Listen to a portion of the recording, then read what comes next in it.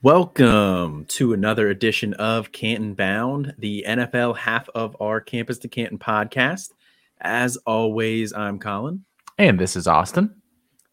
And we are still continuing on here with the off season. No football anymore. I don't know about you. I have pivoted a little bit more here to some college basketball. I know we talked about that a little bit earlier on in the week here with the Juwan Howard situation. Have you also been have you also been checking out some college basketball? Not really. I love like March Madness. Like I legit used to take the first 2 days of it off of whatever I was doing. I'm doing that. And go over to a buddy's house. We'd set up like 3 TVs and watch it all. I can't do it anymore with my job. Like I literally can't take time off in March.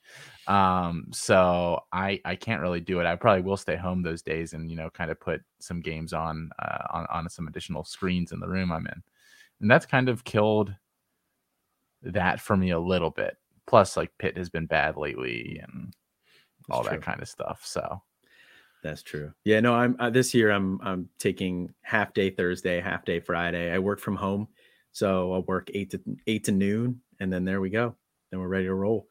Are you gonna watch Price is Right beforehand? I mean, I could throw it on, just a little warm up. You have to. It's just like a tradition, nostalgia thing. Yeah, tradition. Yeah. You got to do it. Yeah. This weekend, I'm actually going to the Duke Syracuse game up in Syracuse. Are you really? The whole way up there? Mm-hmm. Yeah, that's where Becca went to grad school. She went up to Syracuse. So she's taking a trip up there, see some of her friends. I was like, let's go see a basketball game. So, what's the weather supposed to be like up there? Not good. Not great. Let's say, why are you driving to Syracuse the end of February? Not great. I mean, we had this planned for a little while. But you're way too agreeable, man. Hey, I'm excited to go see a basketball game. I've never seen Duke play in person. So, it's Coach K's last year. So thought, why not? Why not go see it?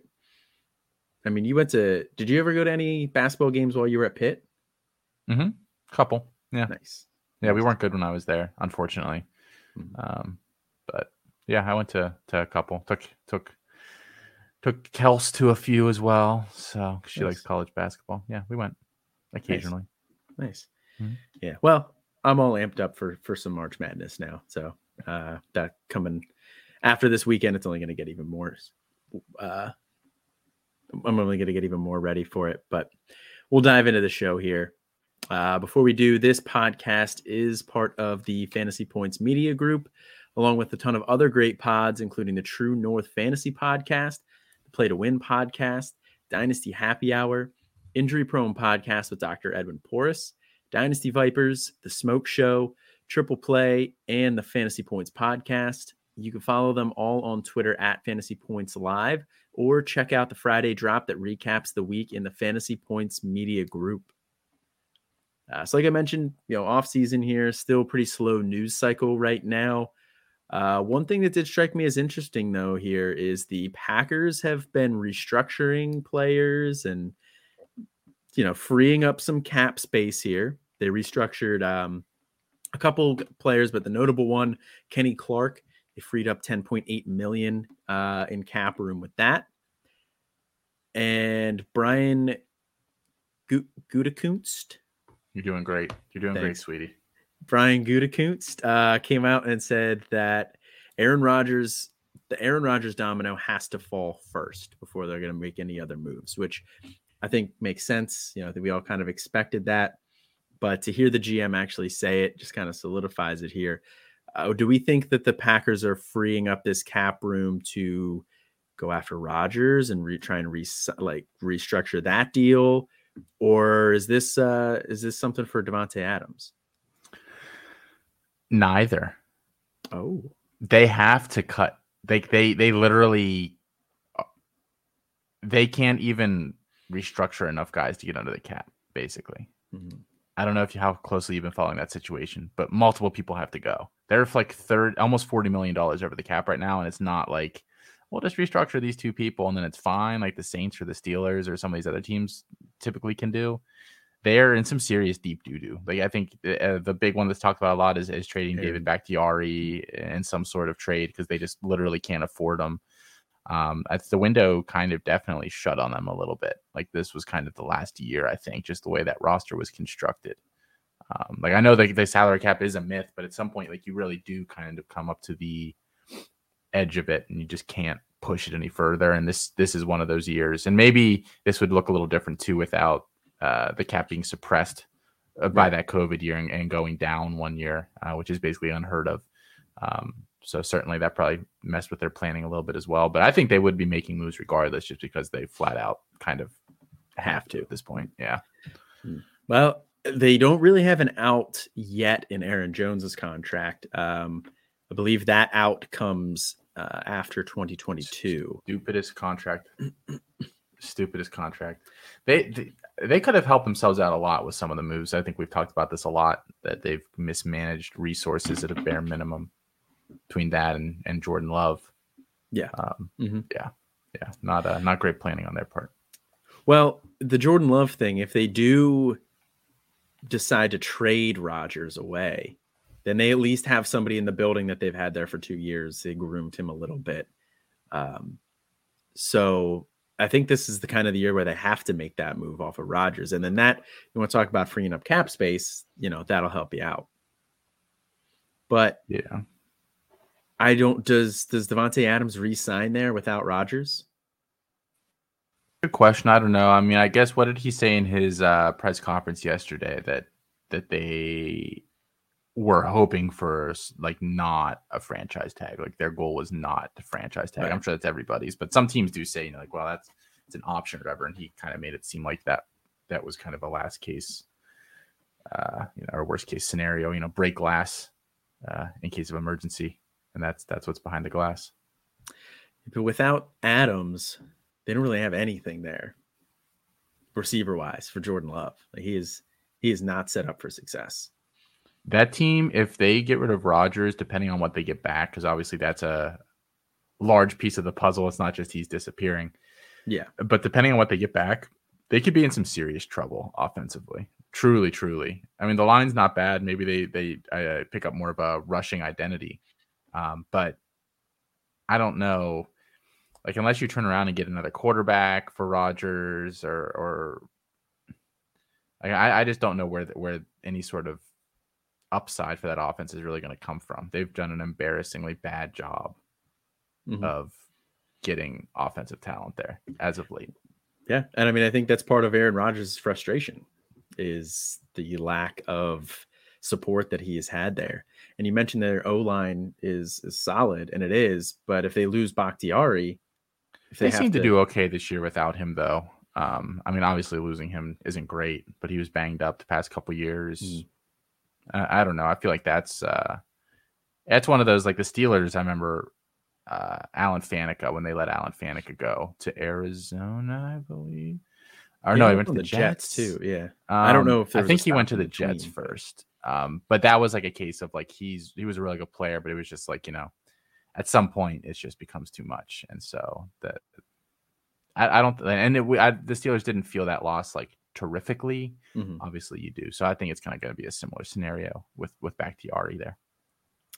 Yeah. So yeah, definitely a situation to keep an eye on here as free agency starts to get closer and closer. With Aaron Rodgers having to be the first domino to fall, that's going to set off a lot of other chain reactions across the league. Other news, Eric Bieniemy is back with the Chiefs on a 1-year deal.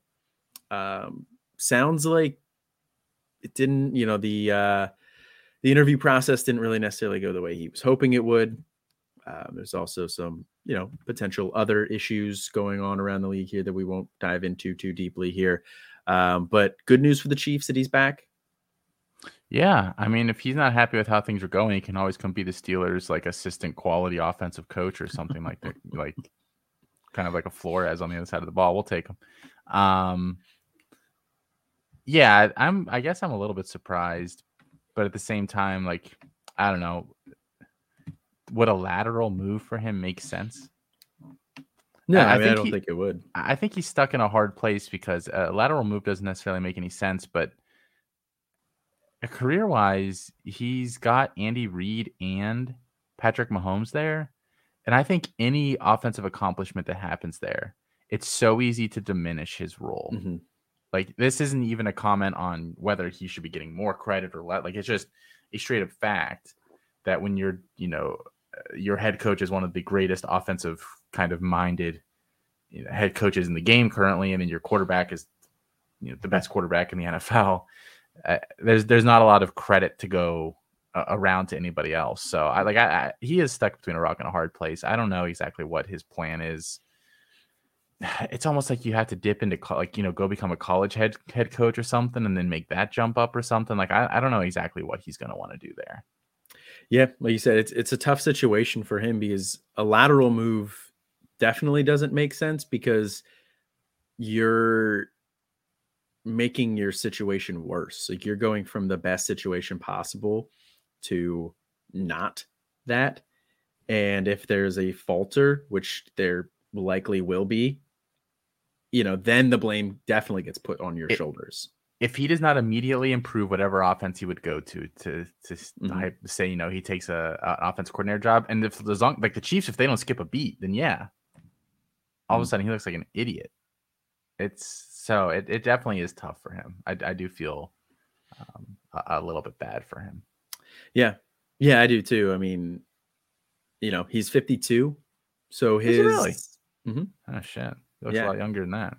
Yeah, he's 52. His head coaching window is closing.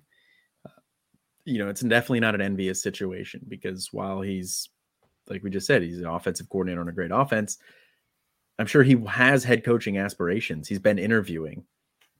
So definitely something to keep an eye on as well there throughout the offseason. Or heading into next offseason, maybe he gets another shot then. But this offseason, there were a lot of openings and he didn't get any of them. They went with some retreads in some situations. So, but moving on, we get the Steelers here, Kevin Colbert, which this will be his last draft, saying he knows that they are going to add a QB this offseason. I mean, in other news, water is wet. But the follow-up story to that is they do plan to tender Dwayne Haskins here. Obviously, they have Mason Rudolph as well. So they'll have Mason Rudolph. They'll have Dwayne Haskins, who they will have to tender. He got cut, correct, by Washington? Yeah, Haskins was completely cut. Yeah, we signed him off the street. You're right. That's what I thought. So you don't have to pay that first round tender. I'm not even sure exactly what that tender would have to be. I don't think it'll be anything substantive.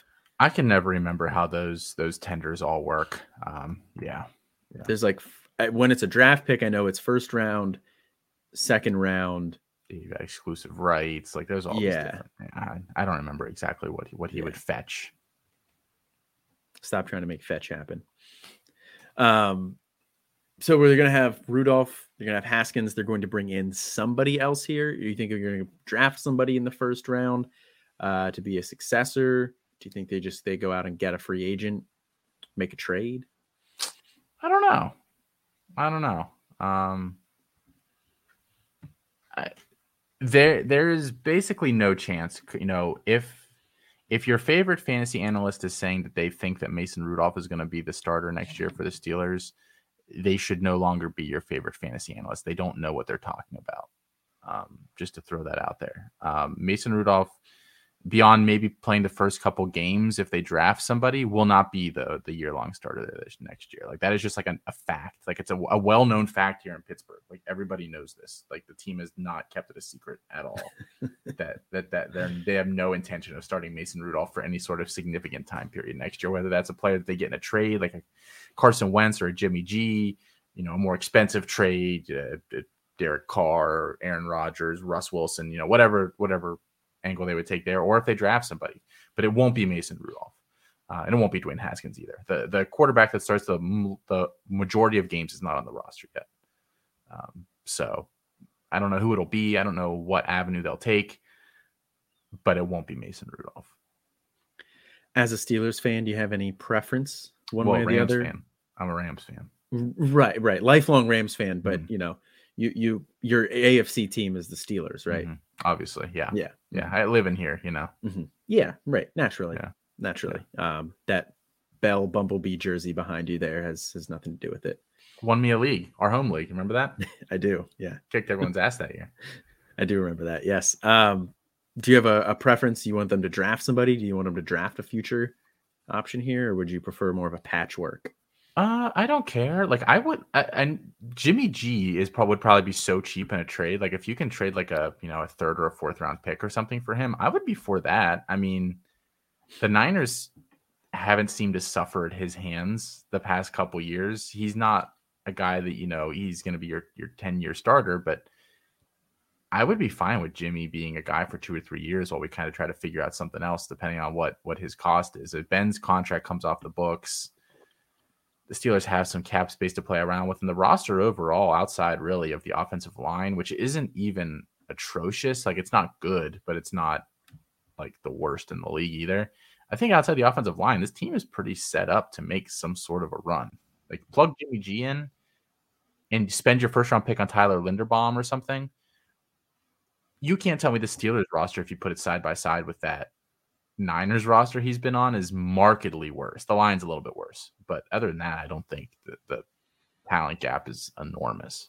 No, and he would have some solid weapons there. He would have a nice run game in Harris. He would have Pat Freiermuth at tight end. You'd have Deontay Johnson, Chase Claypool on the outside. And if the cost is cheap enough for Jimmy, then yeah, you can afford to even take another receiver. Like that opens up, like say, like a Linderbaum or someone falls to their pick in the first round or whatever, and then George Pickens is sitting there in the second or something. Like assuming he doesn't just totally crater at the combine, like you can, if that's no longer like a luxury pick, that's a pick you can just make because it's the best player on the board or whatever, and give another weapon and not feel bad or guilty or like you're ignoring other issues on the roster. I mean, there's the inside linebacker probably needs a little bit of help, depending on who leaves in free agency this year, maybe another DB, but like those are not major, horrible, awful issues that the Steelers are going to have. Yeah, they're not positions they need to address early in the draft. Exactly. Gotcha. All right. Well, we are at the point in the offseason where, you're kind of taking stock of what happened last year, projecting some things forward for this year. So we're going to take a look back at our rankings, kind of recap players that rose the most, players that fell, players we don't know what to do with. So we'll start with guys that moved up the most in our rankings here. Who's one of the players that rose most significantly for you? Yeah, so I don't know exactly where I had A.J. Dillon ranked at the beginning of the year. I can tell you where I have him now. I mean, but I relatively speaking, he didn't raise that much. I think he was like in the 30s for me, and now he's my RB20. But I definitely think that he staked a claim to be a long-term guy there in Green Bay, regardless of Aaron Jones' status. I mean, he put up 1,100 all-purpose yards, or not all, like 1,100 scrimmage yards this year. It was a factor in the receiving game. Had more than a handful of catches. He wasn't at forte, but he, if something happens to Aaron Jones, he can fulfill a kind of a 3-down role. I still think he has issues as a player that are just undeniable at this point. If you can kind of stack him up with the line of scrimmage and make him move side to side a little bit or hesitate, he's kind of toast. But he's done a good enough job at making that work for him, like his athletic limitations. Situationally, like I was talking about earlier, assuming that Aaron Rodgers leaves and they don't bring in some high-level quarterback, they might run the ball. You might see an uptick in the running game there.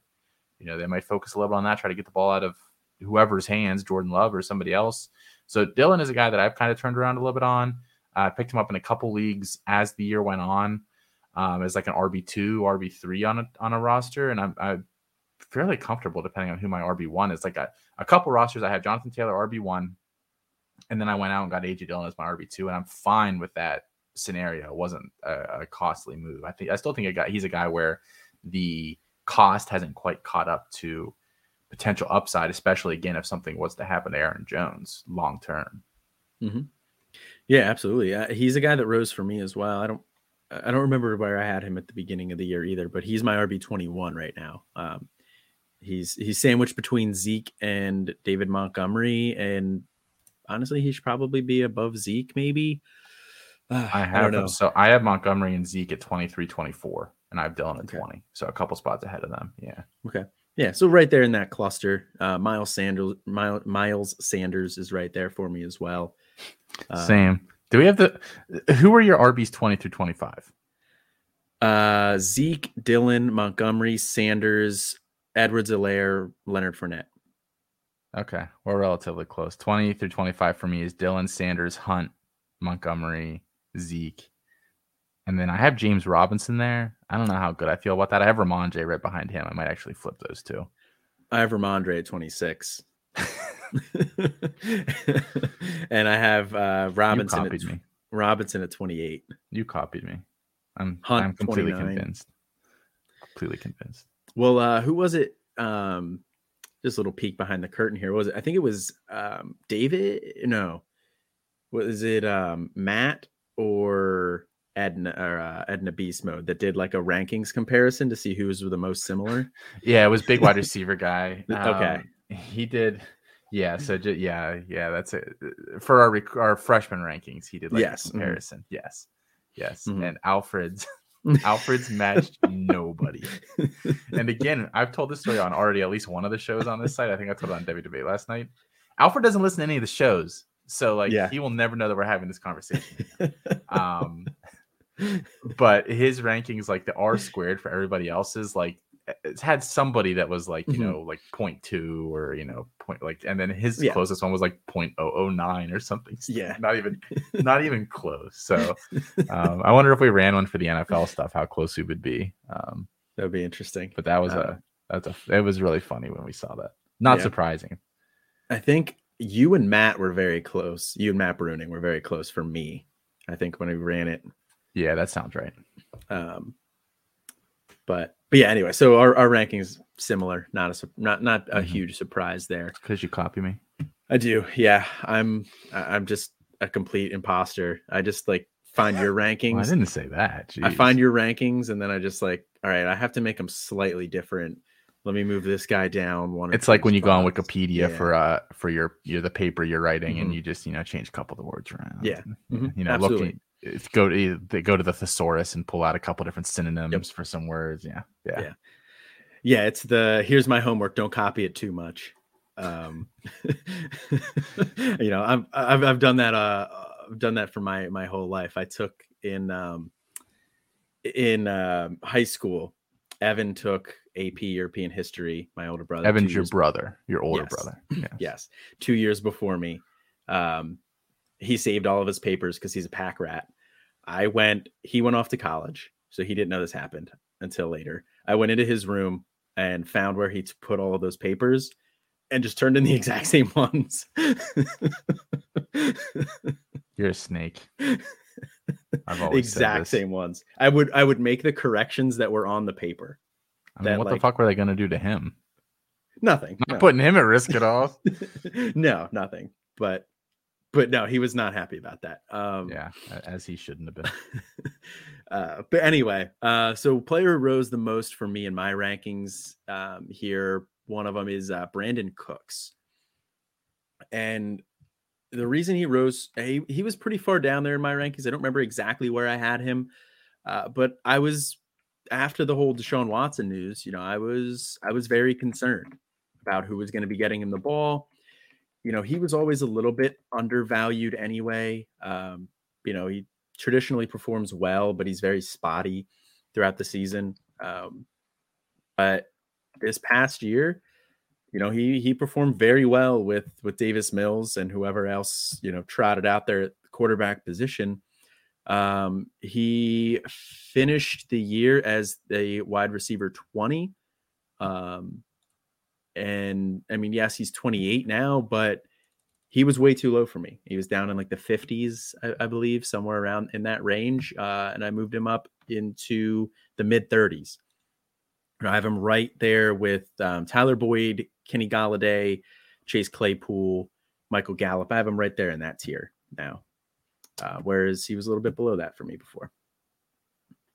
Yeah, I don't know where I had him, but he's a guy that I a cheap production guy. Actually, I drafted him in a startup already this offseason. Yeah. I think he's undervalued right now. Like I said, I was worried about that quarterback situation, but I don't think he's going to go to anywhere where there's a quarterback situation that's worse than what he just had. Yeah, that's fair. Yeah. So he's relatively QB proof. Do you think he gets traded? There is some buzz about that this week again for like the 8th time. Yeah. I mean, that definitely could be. If they trade him, like I said, it's not going to be a worse situation that he goes to unless, he goes to a team that already has like multiple established wide receivers. Yeah. But everywhere he goes, he earns targets, and they tell me targets are earned. So that's what they say. There's a reason he keeps getting them. That's what they say. Next one there. Who do you got the next riser for you? I mean, I think the most obvious name in the entire world that probably rose for 95% of people is Deebo Samuel. I just wanted you to read it off the show sheet. Deebo Samuel. Oh, okay. The Deebster. The Deebster. Yeah. And I think, I do think people are being a little too aggressive with his ranking. Like I have him as like, I think he's my wide receiver 15. And I just can't really see an argument to put him in front of like any of the guys. The only argument, like, because I still have Tyreek and Davante Adams fairly high, because I still think Tyreek, the offense that he's in a 3-year window, I think is just very hard to ignore. And then we had this discussion, I think last week, but Davante Adams is a guy that I just see him aging super, super well. Again, not at the same rate, but like I could foresee a Larry Fitzgerald-esque post 30 career for him where he's able to hang on for a long time. And I think his body type and the way he plays, he transitions to the slot. So those are guys that I still have ahead of Deebo. But wide receiver 15 is still a pretty valuable player there. I don't think, regardless of who his quarterback is, I don't think that alters the calculus there for me at all. So he's pretty locked in there, and he rose a lot for me. I don't know, I had him in the 40s maybe. I mean, he's with that guy. He's the guy that this offseason I'm like kicking myself because I wasn't going after him at all last year, and obviously now he's way more expensive than he ever was last year. Yeah, bummer. Yeah, absolutely. He skyrocketed this year, so that's a very obvious one, like you said. I mean, he rose up to wide receiver 20 for me. So wow, that's it. Okay. Yeah, I mean, honestly, I think he was down in like the mid 30s. I think that's about where I had him before, but yeah, he rose up. He's right there with like Keenan Allen, Mike Evans, Jerry Jeudy. He's right there in that cluster for me. Mike Evans has dropped precipitously for me in my rankings. I know eventually if I keep saying it year after year, it'll be right that this is the year he falls off. But Tom Brady leaving, like I don't know what the quarterback situation is going to be. He's played with some, excelled with bad quarterback play before, but I think he's down in like the mid to late 30s for me. Like he's just, I can't imagine spending a decent amount on him in a dynasty startup. Yeah, he's a little bit older, which does hurt. And he's a name value, so people do still take you don't get a value for him. So I don't have him in very many places, but I would still be fine having him as a wide receiver on my team. Like you said, he's done well with some poor quarterback play. And we've been saying we do expect Tampa Bay to get somebody at the quarterback position. I don't think they're going to go into next year with Kyle Trask. I don't know, man. Blaine Gabbert, it's been the talk this week. Yeah. I don't think they're going to get Blaine. I don't think they're going to roll with Blaine Gabbert. I think they'll do something. If they don't, obviously, I would have to reassess there. And then the Chris Godwin situation definitely impacts it, how that ends up. But I'm still fine with Mike Evans. I don't love it, but he's fine. The last player that rose for me was Joe Burrow. And not that I had him particularly low. I believe he was like right around my QB 12, I think. I think I had him right around where Matt Stafford is. He moved up to my QB 7. But just his performance this year just kind of solidified his status as a top 10 dynasty QB and just made me feel very comfortable with him if he's my QB1. He was very consistent all year. He had 2 games under 10 points. He had 1 game with 12 points. And then other than that, it was consistently up around 18, 20s, a couple nice games in the 30s. So pretty consistent overall. It just makes me feel like a lot better with him after coming off of that knee injury. Obviously his weapons are a big factor too. But Higgins, Chase, they're both on rookie deals. If they can protect him a little bit more, I feel even a little bit better about it. So Joe Burrow's a guy that rose up a bit in my rankings here. I think I'm still slightly low on him. I think his ceiling still isn't great. I still have him really firmly behind. I still have him firmly behind Josh Allen, Lamar Jackson, Dak Prescott, Justin Herbert. I would take Justin Fields over him still. I think I saw his ADP got up to 5 or 6 overall in a Superflex startup. Yeah. And I have a league where some schmuck keeps trying to dump him on me in some sort of exchange for Lamar Jackson and Kyle Pitts. And I'm just not interested at all in making any sort of pivot there. I just don't. I get that he has the nice weapons. I just don't know that I ever see. He's not the kind of guy that's just kind of slinging it, like a Justin Herbert is. Kind of just well, fuck it, here we go. I don't know. I don't ever really get that vibe out of Joe Burrow. Yeah, I mean, I don't either, but I'm fine with that. I don't need him to be that. He does lack the ceiling of a lot of those guys that you named. But the guys that I have right around him, he is behind Lamar Jackson for me, but pretty comfortably. That's kind of where that tier break is. And then he's right there with Russell Wilson. We don't really know what's going on with that situation. So that's what kind of keeps him so close to Russ for me. That's kind of what had him jump him. But then he's right there, Trevor Lawrence, Justin Fields, Trey Lance, Matt Stafford, Deshaun Watson. Kind of right there in that cluster. And I feel better about Burrow than those guys because, Lawrence, bit of a down. He had a down year this year. He struggled. I still like the talent, but we are 1 year in now and he did not look particularly good. Kind of the same thing with Fields. He struggled at times as well. He did not perform quite as well as I thought he did. So I still like those guys. I'm still in on those guys, but we've seen it out of Joe Burrow now. So I'm comfortable moving him ahead of those guys. Fair enough. Yeah, I'm not. But I get it, I guess. Who fell the most in your rankings then? Switching gears here. Oh man, who fell the most? So many people. Just took a hatchet to those rankings. So I put Jalen Reagor down as my first answer. So this will kind of be the cap on ever having to probably discuss him again. Yeah. I literally moved Jalen Reagor to next to last in my rankings. The dude's a bum. He's never going to do anything. I don't think mentally he'll bounce back even if it's, if it's some sort of mental issue, like mental block. I just think he's toast. So this is the last time I want to talk about him. And I think this felt like an appropriate time to do it here at the beginning of the offseason, talking about guys that have dropped the most for us. Jalen Reagor is no longer relevant. He's barely rosterable in anything but the super deepest leagues. I don't a change of scenery won't even help him. I don't think.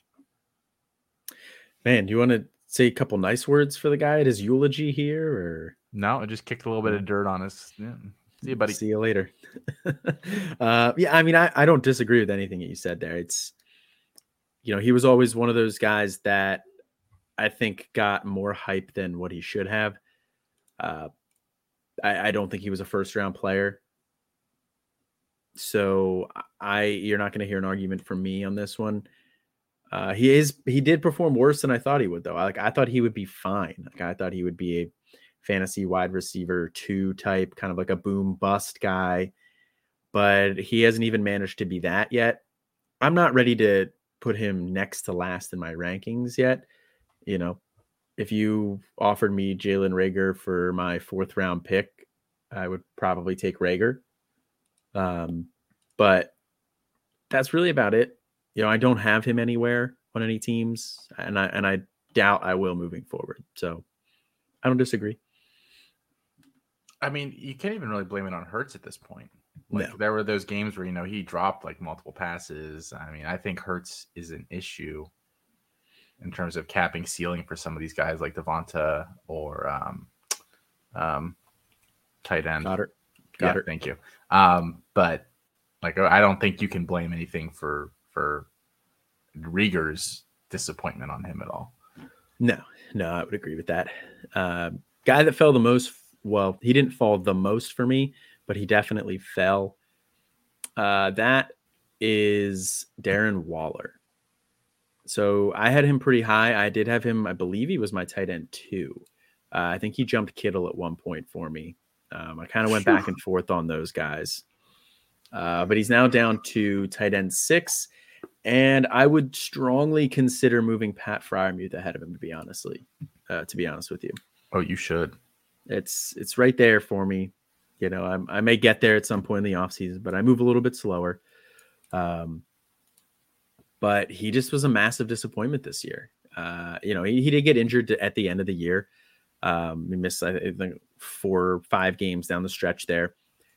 But he was nothing in between there. And he cost me a couple leagues. I'm not going to lie. I don't play much redraft, but the one redraft league I was in, I had him in Scott Fishbowl. Cost me there. Made a couple moves to get him in some other places. Cost me there. He just didn't get the volume that he did before, and he was pretty volume dependent. I mean, he started week 1. He got 19 targets, 105 yards, and a touchdown. And then he only crested double-digit targets one time after that. And he never had more than 7 catches after that. So pretty volume dependent there. He struggled to score. He only scored 2 touchdowns on the year. Just kind of a down year for him, and he's already 30. So, there's not a ton of room to move up. So I did move him down behind guys like Pitts, Hockenson, Andrews, all guys who are younger, all guys that I think are better even now. And then you would get them even longer as well. And then Pat Freiermuth, Noah Fant right behind him. Maybe I get there on Pat Freiermuth at some point. I don't know if I'll move Fant ahead of him. That quarterback situation might dictate that, but he's right there in that cluster. Yeah, I think that's fair. I mean, it's fun for some of these guys because the age is supposedly not an issue until it is. It happens so fast, and all it takes is one season where they're injured. Now all of a sudden they're injured and old, and so I don't blame you for doing that. I don't know. He's probably a guy I don't really know what to do with. I'd probably be buying him actually this offseason, depending on if I could trade Mark Andrews for him and a little something on top, I think I'd be really happy to do that because I'm pretty sure we just saw Mark Andrews' best season. I think we did too. So, that actually might be. I had Mark Andrews in a couple spots. Maybe I'll see if I can shift him around this offseason. There you go. Making moves. We're making moves on this show. Speaking of making moves, somebody messaged me the other day that I acquired Lorenzo Styles from this year after my tweet about Lorenzo Styles being my must buy. And I was like, oh, I think maybe I should have asked for more. And I was like, yeah, probably. I mean, I've been talking about him for weeks. So at this point, I never really sneak attack. I don't wait until I've gone out and acquired this guy everywhere, and now all of a sudden I'm going to talk about him. I just talk about him and I'll go buy him. So if you're missing the boat on some of these things, it's your fault for not listening or following what I'm saying close enough, because I never keep the secret as I'm trying to do these things. Yeah, no, that's fair. You are you're not a man of the people, but you do like to give the people actionable intel and intel that you will follow yourself. Exactly. Always. So who's the next player here that fell a lot for you in your rankings? I mean, AB was a guy that I thought he would be one of those players that just kind of is never really drafted at his value, isn't it? At what he should be because of his age and his mental volatility, I thought we could squeeze a few more years out of him. It seems like that's probably pretty unlikely at this point, between his, another meltdown this week. Everyone keeps saying, well, NFL teams are still looking into him. Like, I really don't think they are. Like, if you couldn't get along with Tom Brady, and like Mike Evans threw him under the bus this week. Like, I think at that point, you're seeing guys that are widely considered to be good dudes around the league just distancing themselves completely. Like, I think he's going to have a hard time moving forward, getting any sort of actual real job, because he has the thing about AB is he has to be in the perfect environment, or else it will all come crashing down. Mm-hmm. Like, he has to be on a team with a good quarterback where he's going to get a lot of targets on a team that is good, or else he loses interest. Like, there's only so many teams and he wants to make, like, he won't sign for cheap, really. So, like, it's hard to find a place that has that combo of things. And honestly, if I have a young locker room, I don't want him anywhere near it. Yeah. So, I mean, it isn't even like, the Bengals hypothetically could bring him in as like a wide receiver 3 or, something like that. Like, I just don't think any of these kind of teams would touch him. I think he's pretty poisonous at this point, which is a bummer because of what he is. But yeah, I would agree. I mean, I think the only situation that I can think of that would fit the criteria that you laid out there is the Rams. Yeah, the Rams. That's what you were gonna say. Yeah. That's the only problem situation. I don't think he'll get force fed there, though. No, he won't. Like, Cooper Kupp will out target him, and he will have a fit about it.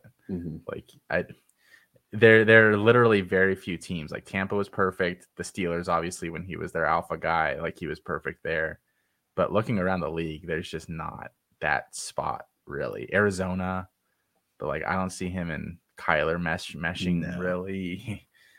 Not great. Cliff's already struggling to kind of keep the piece there at times. Yeah. So Green Bay, I don't know if he'd be the alpha. Like, it's tough. It's really, really tough. Yeah, he's a good one. Another player that fell a lot for me, we touched on him a little bit last week, Clyde Edwards-Helaire. He's kind of done.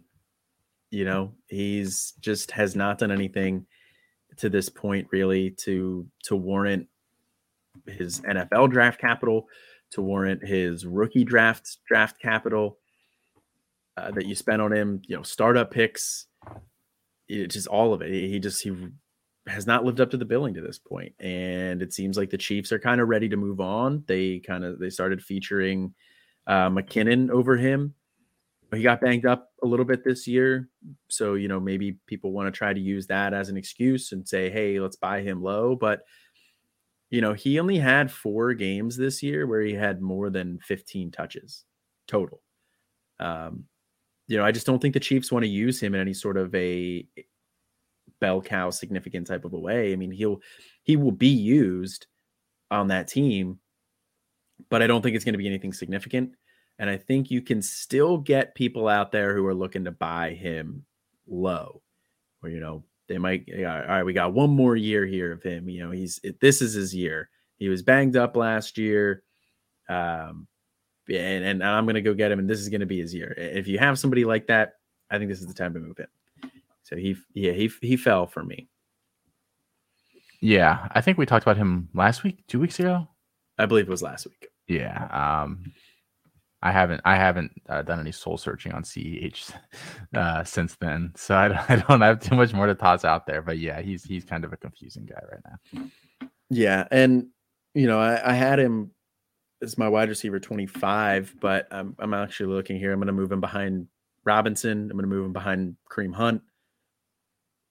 So he just fell even a couple more spots as I'm sitting here looking at this. Yeah. He keeps falling every time I look. Last one here. One player that we just not really sure what to do with at this point. And you kind of said that was Darren Waller for you, but I know you have another person as well. Yeah. Oh man, I put 2 names down because I wanted to reserve the right to talk about either of them.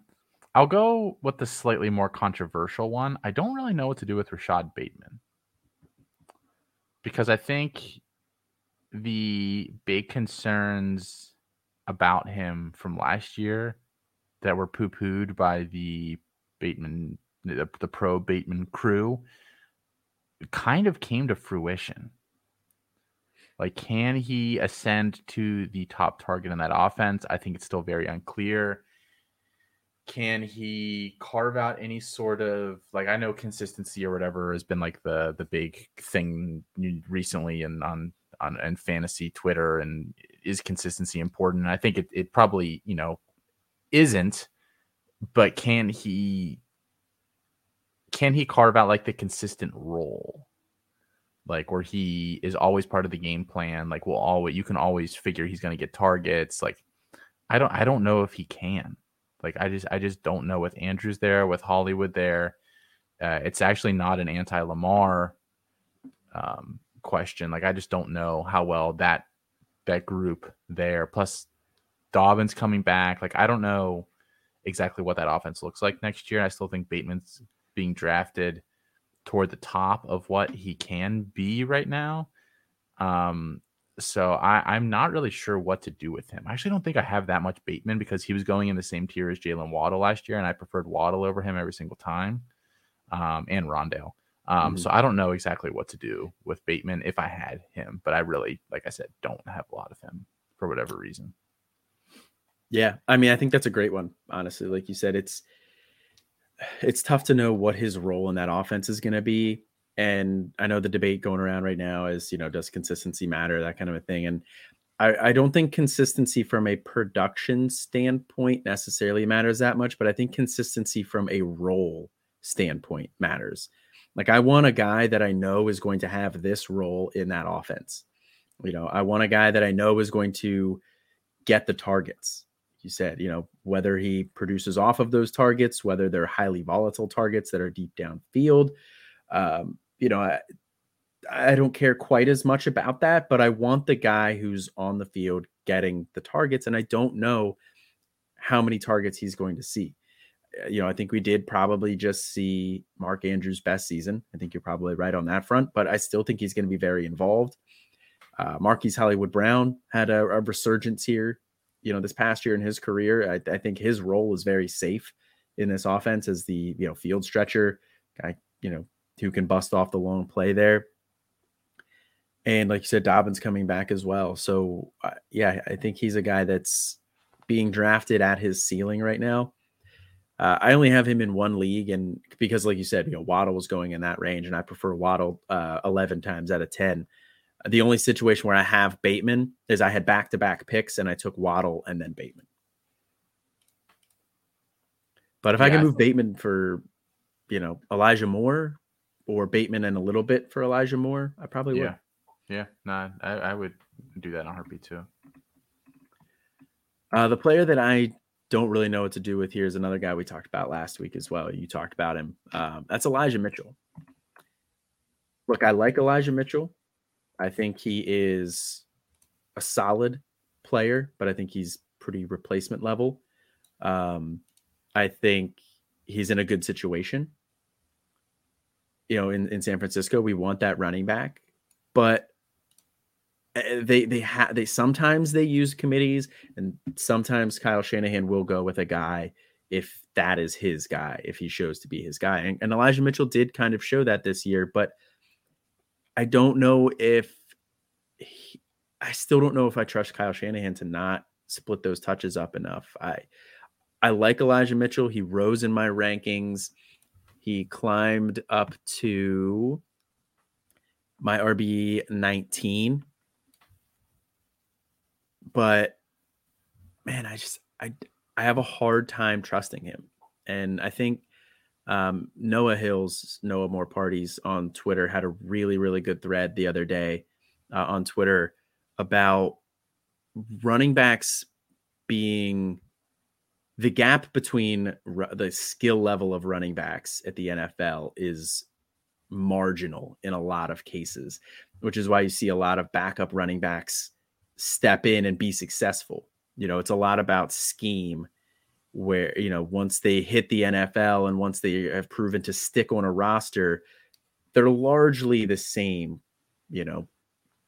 skill level wise. I mean, obviously the top end guys, you got McCaffrey, Jonathan Taylor, Najee Harris, guys like that. But for the most part, skill level pretty even, and in a situation where I think Elijah Mitchell doesn't necessarily stand that much ahead of the other guys on his depth chart in terms of skill level, it's a bit of a risky proposition.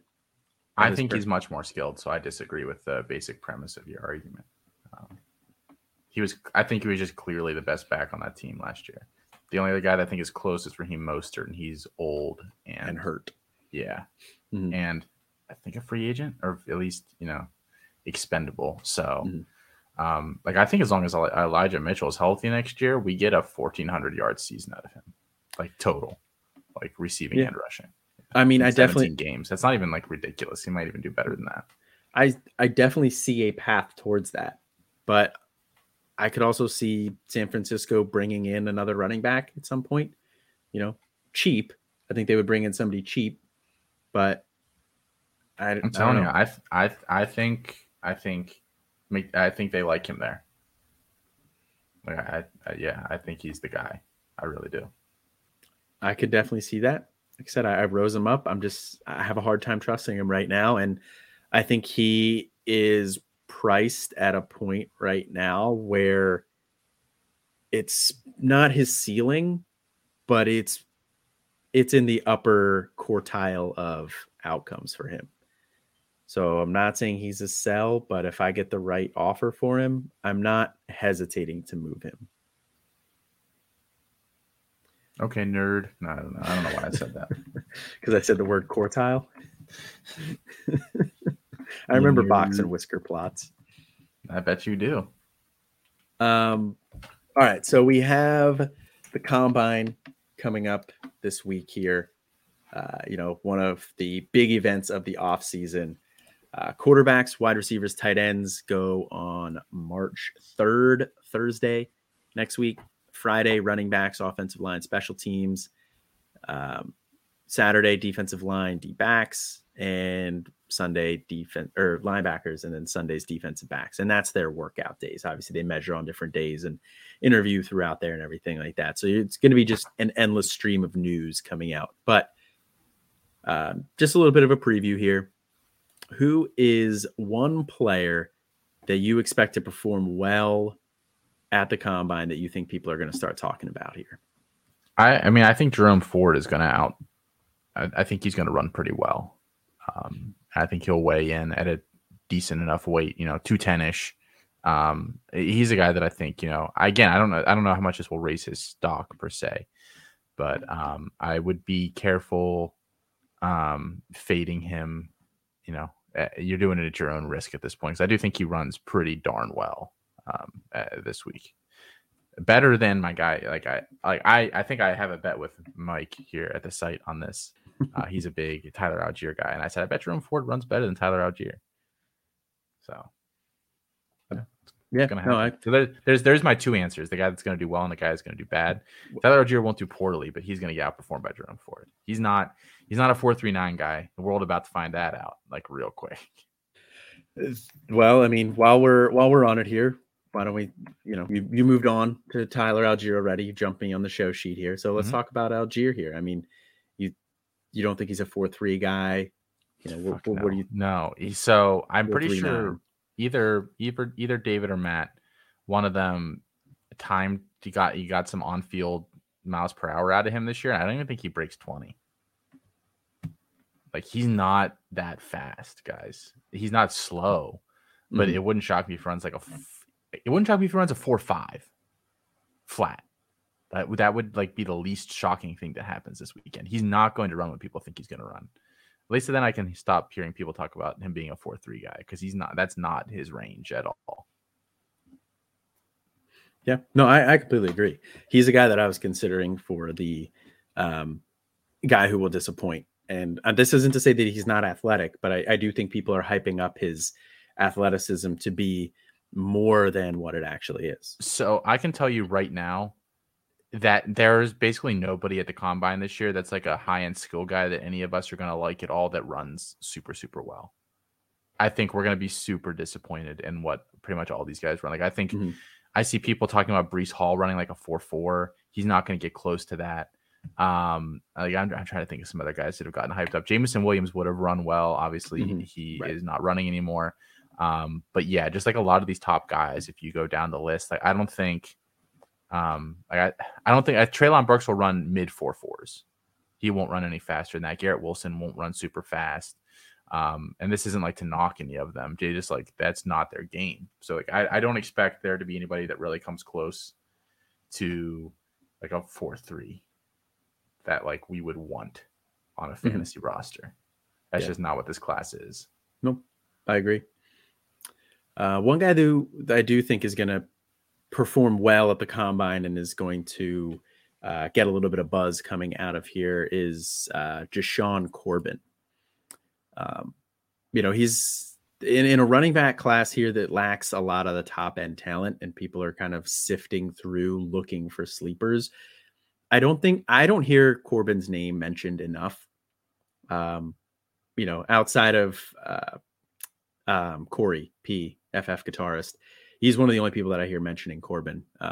But I like Corbin a lot. I mean, he was extremely versatile in his time in college. Caught the ball pretty well. He was a kick returner, particularly at Texas A&M when he was there. And he runs the ball well, but he's also got good speed. He's got really good speed. I mean, he's not a burner. He's definitely not going to run a 4.3, but if he runs high 4.4s, maybe like 4.8 and 4.9, it wouldn't blow me away. I do think he's probably more in like the 4.5, 4.51 range, but it wouldn't surprise me if he dips into the high 4.4s there. I mean, he's in that game against Notre Dame, he broke off a 90-yard touchdown run, and that is a defense that has a lot of NFL talent on it. And I think he also is a guy that has good burst. I think he's got good leg drive as well. So I think he's going to test well all around. And I think he's going to be a guy that you hear some people start to get in on more after this combine. Yeah, so I'm trying to pull up real quick what he was listed at, because I think he was listed pretty heavy at FSU. Yeah, he was listed at 221 pounds. If that's accurate, if he comes in weighing near that, there's no way he runs faster than a 4.55, in my opinion. Which, again, 4.55 is a very acceptable time for running. It is. Like, I do not hate that time at all. I just think if he's actually 221, he's not going to run close to that. If he comes in underweight, I think 208-ish, then maybe we're starting to get down really low 4.5s. But I don't even think he needs to get down that low. I think if he is at his playing weight, at his actual playing weight, and I don't know what he's listed at, but assuming he didn't gain a ton of weight, and he's still like at his playing weight at Florida State. Like I said, I mean, that, like I said, 90-yard touchdown run against Notre Dame. He had a couple other, 50-yard touchdown runs. He broke off some long plays, against some solid defenses at times that had some good NFL talent. So I'm not concerned about that. If he loses some weight, that's where I think you see him dip into the high 4.4s, 4.89 or 4.48, 4.49. But I do think he's more likely to be in the low 4.5s. And then the one player that I think is going to disappoint, and it's not even so much that I think people are expecting him to blow away the combine because it's not his game, but it's Dameon Pierce. He's a guy that we've been seeing get a lot of buzz, especially coming out of the Senior Bowl. Routinely people were talking about him as the best or one of the best running backs at the Senior Bowl. He has been rising up people's draft boards. He's been, talked about a lot here, but I think he lacks speed. I don't think he's particularly shifty. And I think that I don't think he's going to test very well. And I think that's going to move him down people's boards once they actually see those numbers on it. Yeah, I think that's fair. I haven't like really digested what my total feelings on the combine this year. I think I'm just very agnostic to it this year because I just expect virtually everybody to disappoint this year. Like it's just not a great class. It really, really isn't. No, I'll right. keep saying that, for months. It's just not a good class. It's just not. What while we're talking about combine here, what do you think about your best friend Jonathan Adams Jr.? Drafted no comment. In the USFL? I'm not a victory lap guy. I'm not a victory lap guy. Congrats to him on continuing his football career. Yeah. What is it? What was it? The was it the USFL? I believe it was the USFL. Yeah, it was the USFL. You're right. Yeah. Yeah. Who would have known? I guess he didn't actually run a 4.4. Man, crazy. Yeah, I don't know. The world may never know. Well, that's going to do it for us here tonight. As always, rate and review the show. If you like it, like Spotify has a rating system now, so at least throw the 5 stars that way. Check out the other family of pods we have on the C2C network. We got the college fantasy football show, Chasing the Natty, that drops on Mondays. We have the other half of our show here, Campus Life, dropping on Tuesdays. Devy Debate goes live on Wednesdays. We have a new show here hosted by Brandon Sanders at CFF University on Twitter, a member of our CFF team here. Future Freshman, that's going to be dropping on Thursdays. We got Canton Bound that drops on Fridays. And then we have the Daily Draft Report. That's going every day of the week here up through the draft season. We got something for you every day. So there's no reason to leave our feed. Check in every day. We got something for you. We also have a new YouTube show, The Official, which is going to be taking a bit of an analytics approach to recruiting. That's hosted by Alfred, big wide receiver guy, and Solving Football, Matt and David, respectively. We also have College Football Filtered from Chris Moxley, Fantasy Football Roundtables over there on the YouTube channel as well. We got a ton of content dropping on that all the time. Be sure to check that out as well. But that's going to do it for us here tonight. As always, I'm Colin. This is Austin. And have a good one.